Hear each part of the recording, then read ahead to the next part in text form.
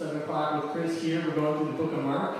Yeah. And then also Tuesday at 5 o'clock, because I don't like to be up as late as Chris, I'm doing the exact same Bible study, also right down here. Awesome. Tonight, you may have noticed, it is December. I feel like I have to tell you because it's 60-something degrees outside, and it sure doesn't seem like December. But I promise you, it is. I need to know how long I'm speaking for. Okay, awesome. It is December, and that means Christmas. So I am half obligated, maybe even 3/4, to preach a Christmas message tonight, which I'm going to do. And it's actually kind of nice because Jesus was a whole lot of things, wasn't he? I mean, talking about who Jesus was and the birth of Jesus, there's a ton of options. But because I'm me, we're going to talk about Christmas. We're going to talk about Jesus' kingship tonight. And we're going to talk about it mostly out of the Old Testament. I'm not sure how I managed it, but I managed to write an Old Testament sermon about Christmas. So that's what we're going to talk about tonight. Who's psyched about that? Hey, we got the people. My wife is actually jumping up and down. This is going to be cool. All right. First, let me ask you this question. Has it ever seemed weird to you? There's a verse in John chapter 6, in the Gospel of John, right after Jesus feeds the 5,000, I believe. They want to make him king. Does anything seem strange right off the bat about that? Or how about this? When he's coming into Jerusalem, what we would call the triumphal entry, both in John and in Luke, they record the people saying that he's the king. What in the world are they doing? Maybe they haven't noticed that they can't have a king other than the puppet king, who isn't really a king, Herod, because they're completely controlled by the Romans, right? Maybe the most dominant empire ever. And they're going to say this poor guy's a king? What in the world is that? Is this just wishful thinking? I mean, really, have you ever thought about it? I think sometimes the Jews at that time get a bad rap. Like, we either think, oh, that's so cute. You know, we kind of poo-poo it that way. We think they can't really be serious. You know, they're under the control of Rome. Or we think they're just being foolish. Or we think they're being rebellious. Right? Off with Rome. You're our king. Rah. But hold that question in your mind. If you've never thought about it, I hope that I've just inspired you to think about it. What in the world were they trying to do? Talking about Jesus as a king and trying to make him king while they were under the thumb of Rome. Seems strange. We're going to get there. But first, we're going to start in Genesis. There are 4 major covenants in the Old Testament. I'm going to run through 3 of them briefly and spend some time on the last one. The first one is God's covenant with Noah. I'm tempted right now to give my whole Old Testament covenant breakdown as it relates to bacon. But I'm not going to do that. Ask me about that later. But I really do think, like, prohibiting bacon, you can check it out. It's where it all fell apart. Not really, but it is kind of cool. Okay. First covenant ever recorded. You can read about it in Genesis 8:20 and also 9:17. I'm sorry, 8:20 to 9:17. God causes a horrible flood, right? Due to the evil of man. He says the thoughts of evil of man is nothing but evil continually. Sends a flood. He gave him plenty of warning. Judges the world, and then makes a covenant with Noah. And the essential part of this covenant that we need to grasp tonight is that God says, okay, guys, you're still blessed. I'm going to keep this whole earth thing going. You know, don't worry about me coming down and destroying the whole thing with a flood again. All right? So he makes a covenant. He's like, the seasons are going to continue. You know, take a deep breath, guys. This is going to last for a while. That's the Noah covenant. Okay? The whole thing is going to continue. Along comes Abraham. God comes down and makes a promise to Abraham. He says, you, random dude. I like to call Abraham random dude because he might as well have been. God just chose him. He says, I'm going to make you a great nation. I'm going to bless your socks off, and everybody that comes in contact with you is going to be blessed. Abraham says, awesome. And so that's God's second recorded covenant. Both of those are irrevocable. God promised it. He intends to make sure it happens. Period. He makes good on his promise to Abraham. He becomes a great nation. And in order to regulate this great nation, he makes a third covenant This is the biggie. You can read about this in Exodus chapters 19 through 24. And really, it encompasses all of the law. And this is his covenant with Moses. And he comes down and says, hey, this is how we're going to run these people. Now that I've made good on my promise and I've created a great nation, this is the stipulations for behavior. This is how I want you to act. And he really puts a lot of do's and don'ts and a lot of structure in place. And when people talk about the covenant, usually this is the one they're talking about. So Noah, the whole thing is going to continue. Abraham, he picks somebody to make a nation. Once the nation comes to pass, he says, hey, Moses, this is how we're going to regulate it. And then on top of that, we have God's covenant with, who knows? David. My mom knows. Top 5 from my mom. Well done. Awesome. David is sitting in his palace, and he's like, wow, I'm the king of Israel. And my palace sure is nice. And then he looks out his window probably, and he sees that the Ark of the Covenant is still residing in this makeshift structure. And he says to himself, golly, it's probably not cool that I'm in this sweet palace and God is hanging out in a tent. I'm going to make God a house as cooler than mine. I'm going to make God an awesome house that he can live in. And he talks to his right-hand man, the prophet Nathan, and Nathan says, hey, seems like a great idea, go for it. But that night, God comes to the prophet and says, you should have prayed first. No, not really. He should have, but God changes things a little bit. And this is what God says. I'm going to jump right into it. This is in 2 Samuel chapter 7. We're going to start at the end of verse 11 and go through 17. Nathan has a vision, and the Lord speaks to the prophet Nathan. Again, this is the king's right-hand man. And David has already said, I want to build God a house. This is what God says to Nathan. The Lord declares to you that the Lord himself will, and he's talking to David through Nathan. The Lord declares to you, David, that the Lord himself will establish a house for you. When your days are over and you rest with your ancestors, when you die, man, I will raise up your offspring to succeed you, your own flesh and blood, and I will establish his kingdom. He's the one who will build a house for my name, and I will establish the throne of his kingdom, David's descendants, forever. He is the one who will build a house for my name. I will establish his throne forever. Everybody say forever. Forever. I will be his father, and he will be my son. When he does wrong, I will punish him with a rod wielded by men, maybe with flogging inflicted by human hands. But my love will never be taken away from him, as I took it away from Saul, whom I removed from you before. Your house and your kingdom will endure forever before me. Your throne will be established, one more time, forever. In the Jewish culture, if you wanted to say something emphatically, you said it twice. If you wanted to say something super, ultra emphatically, you said it 3 times. It says forever 3 times. David's house will endure forever. His lineage, monarchs coming from his line, will endure forever and will never cease. This is an eternally irrevocable promise from God. Noah, irrevocable promise. Abraham, irrevocable promise.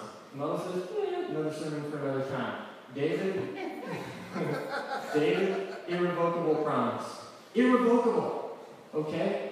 David is so awestruck by this that Nathan comes back and says, hey man, spoke too soon. You can't build God a temple. But guess what? He's going to make your house endure forever. David takes a beeline straight to the temple, well, the shack, tent, where God's, ark is, falls down on his face, and he's like, I'm not worthy. It was a, Wayne's World moment. He's like, who am I? You're going to cause me to endure forever. But this is the crux of the message. Because God is God, and he picked David, he makes an eternally irrevocable, rock-solid promise that you, David, are going to have a king on the throne forever. This gets in to the DNA of Israel, at least the southern kingdom. Because, they have a bit of a spat, and you have them split in half. And there's a northern kingdom, and then there's the southern kingdom, where David's house reigned. That's where Jerusalem was, the southern kingdom of Judah. Okay? Now, it's interesting that a lot of people think merely the fact that there was a king was kind of what's the word I'm looking for? God didn't like it. It was a little bit of a concession. But the fact is, God intended a divine monarch from the very beginning. Check it out. In Genesis chapter 17 and verse 6, he promises Abraham this: I will make you very fruitful, and I will make nations of you. Kings will come from you. And in case you think that just means the kings in the line of Ishmael, not chosen, he promises Sarah the same thing. Genesis 17:16. I will bless her, and will surely give her a son. I will bless her so that she will be the mother of nations, and kings of people will come from her, from Sarah. And in Genesis 35:11, God also promises Jacob, hey, kings are going to come from you.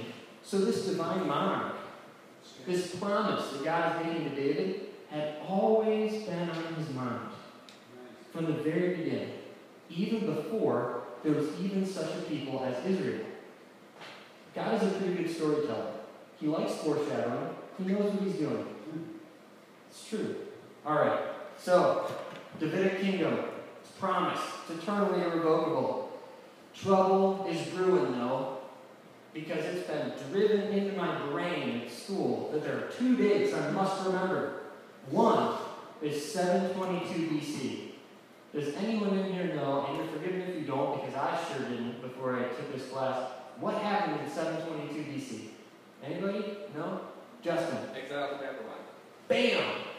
The Assyrian kingdom marches into the northern kingdom. Remember, they had their feud, right? And they split up, and you got a kingdom in the north, and you got a kingdom in the south.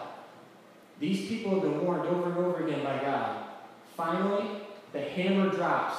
The Assyrians sweep in, they devastate everything, they snatch up the people, they carry them off into exile, and they are never heard from again. Completely done. And it is terrible. Okay? So, God's still good though, right? Because the Davidic line, the eternal kingdom, that's still reigning in the south. Okay? So the northern kingdom, that's too bad for them, but we still got the line of David. God is faithful. Until this other date, 586 BC, whoa, we've got real problems now. The hammer falls on the unfaithful southern kingdom. And this time it's Babylon, who has managed to beat up on Assyria. They sneak into the southern kingdom, raise everything. Everything's destroyed, carry people off into exile. Think about that for a minute. God has been making irrevocable promises to your people. And now, they would all seem to be broken. You got no land. You're not writing your own law. You don't even have a king. But at least he seems to be keeping his word to Noah, right? It's not raining currently, thank God. But the other three, I'm not so sure about. What would this make you think of? Maybe immediately after it happens, maybe 5 years after, maybe 10 years after. Let me read a psalm for you guys, okay? This is Psalm 89. I will sing of the Lord's great favor. With my mouth I will make your faithfulness known through all the generations. First part of the psalm talks about how great God is. Like, really, kind of hits hard with God's faithfulness. Then it goes to verse 28. I will maintain my love to him forever. It's talking about David. God is saying, I will maintain my love to him forever, and my covenant with him will never fail. I will establish his line, David's line, forever. This is the author of the psalm quoting God. It's almost verbatim the covenant that God gave to David through the prophet Nathan.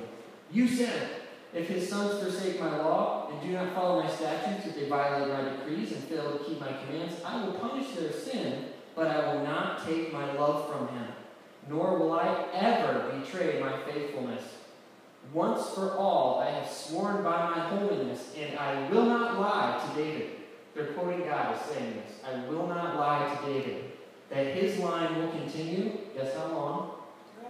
Forever. And his throne endures before me like the sun. It will be established forever like the moon, the faithful witness in the sky. Then we have the turning point. Verse 38. And I am skipping around here. But, You have rejected. You have spurned. You have been very angry with your anointed one. You have renounced the covenant with your servant, and you have defiled the crown. It is in the dust. You have broken through all his walls and reduced his strongholds to ruins. All who pass by have plundered him, and he has become the scorn of his neighbors. Understand that when he says he's talking about the kingdom of David. And who's doing the scorning and the ruining and the lying and the cheating? David. God. Oh. He's saying, you said you'd never leave us. And now we're completely owned by our enemies. We have nothing. What have you done? And he goes on, indeed, you have turned back the edge of David's sword and have not supported him in battle. You've put an end to his splendor and cast his throne to the ground. You cut short the days of his youth. You covered him with a mantle of shame. How long, Lord? Will you hide yourself forever? How long? But you said you'd never leave. You said enduring kingdom. But 722 BC and 586 BC happened. We're in exile. Everything was destroyed. I don't think the author of this psalm is calling God a liar. Not really. But I think he is saying, have you left us? Have you left us? Did we mess up so bad? Did we fall from grace so hard that we literally ruined everything? Is it over? Is it all over? And so the nation of Israel lived with that tension for 70-ish years. They kind of got to go back home a little bit, but they didn't get their kingdom. 70 years turned into 100, 200, 300, and they're clinging on to these words of hope that have been spoken. And they're starting to pick them apart because they have two choices. They can either say, God has abandoned us, or God is on his way. And for hundreds of years, they hung on to passages like this. Isaiah, the great prophet, who lived through the destruction of the northern kingdom, wrote these words, looking towards the future. For to us a child is born, to us a son is given, and the government will be on his shoulders. He will be called Wonderful Counselor and Mighty God, Everlasting Father, and the Prince of Peace. Of the greatness of his government and peace, there will be no end. Guess what? He will reign on David's throne and over his kingdom, upholding and establishing justice and righteousness from that time on and forever. The zeal of the Lord Almighty, God himself, will accomplish this. Isaiah wrote that living through the destruction of the northern kingdom. And the people found this passage and they hung on and they said, this has to mean God is on the way. For 100 years they hung on. For 200 years, for 300 years. They hung on to the words of Jeremiah, who saw the destruction of the southern kingdom and saw the people carried off and people killed in the streets. This is what Jeremiah wrote. The days are coming, declares the Lord, when I will raise up for David a righteous branch. And the image here is a little shoot of a tree that's alive that comes off of a stump that's been cut down. So the tree is gone, but there's a little green thing there. It's a little branch. I will raise up for David a righteous branch, a king who will reign wisely and do what is just and right in the land. In his days, Judah will be saved, and Israel will live in safety. This is the name by which he will be called, the Lord, our righteous Savior. For 200 years, 300 years, 400 years, 500 years, almost 600 years, they are grasping at these little gems in the Old Testament that give them hope. Because has God left us? No. Or is God on the way? 600 years later, a teenage unwed mother gets a visit from an angel. And the angel says, you will conceive and give birth to a son. And you will call his name Jesus. He will be great. He will be called the Son of the Most High. And the Lord will give him the throne of his father David. and he will reign over Jacob's descendants forever, and his kingdom will never end. And when they took that baby, 600 years after the defeat of the southern kingdom, to get circumcised on the 8th day, they were met by people who were still waiting. Still waiting. Because they knew God was faithful. I don't think it's an accident that right before Matthew records that Jesus ascends to heaven, Jesus says this right before giving the Great Commission. All authority in heaven and earth has been given to me. Why? Because he's the one. God never forgot his people. He is the monarch promised from the line of David hundreds of years before, and God stayed true to his word. So when we look at the feeding of the 5,000 in John, and we read verse 15, which says that Jesus, knowing that they intended to come and make him king by force, withdrew again to a mountain by himself, and we're tempted to say, oh, those crazy Jews.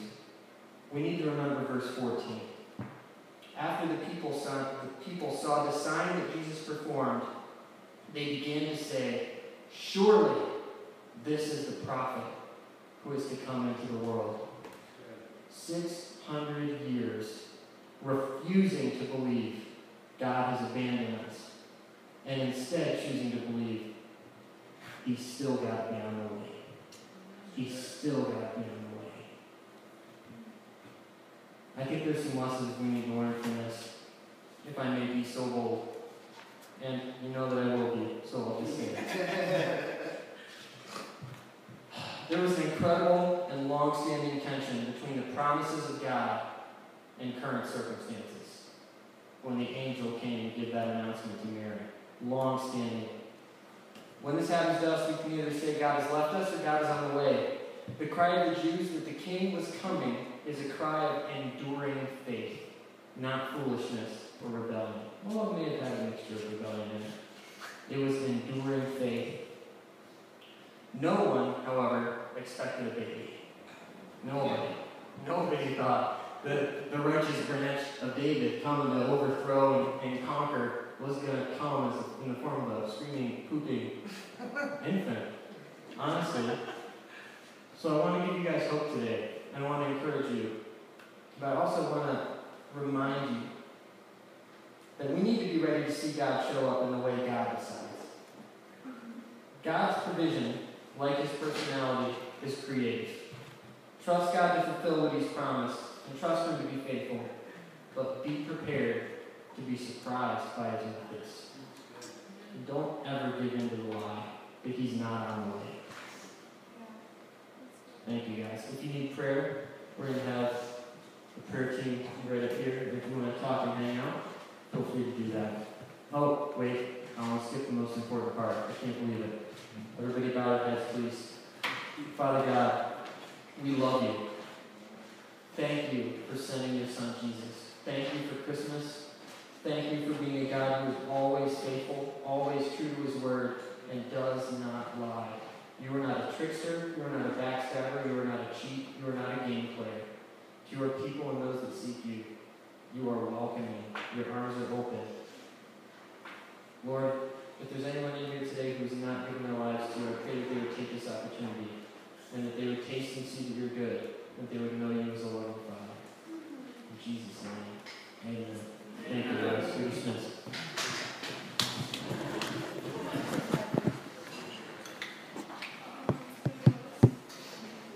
Thing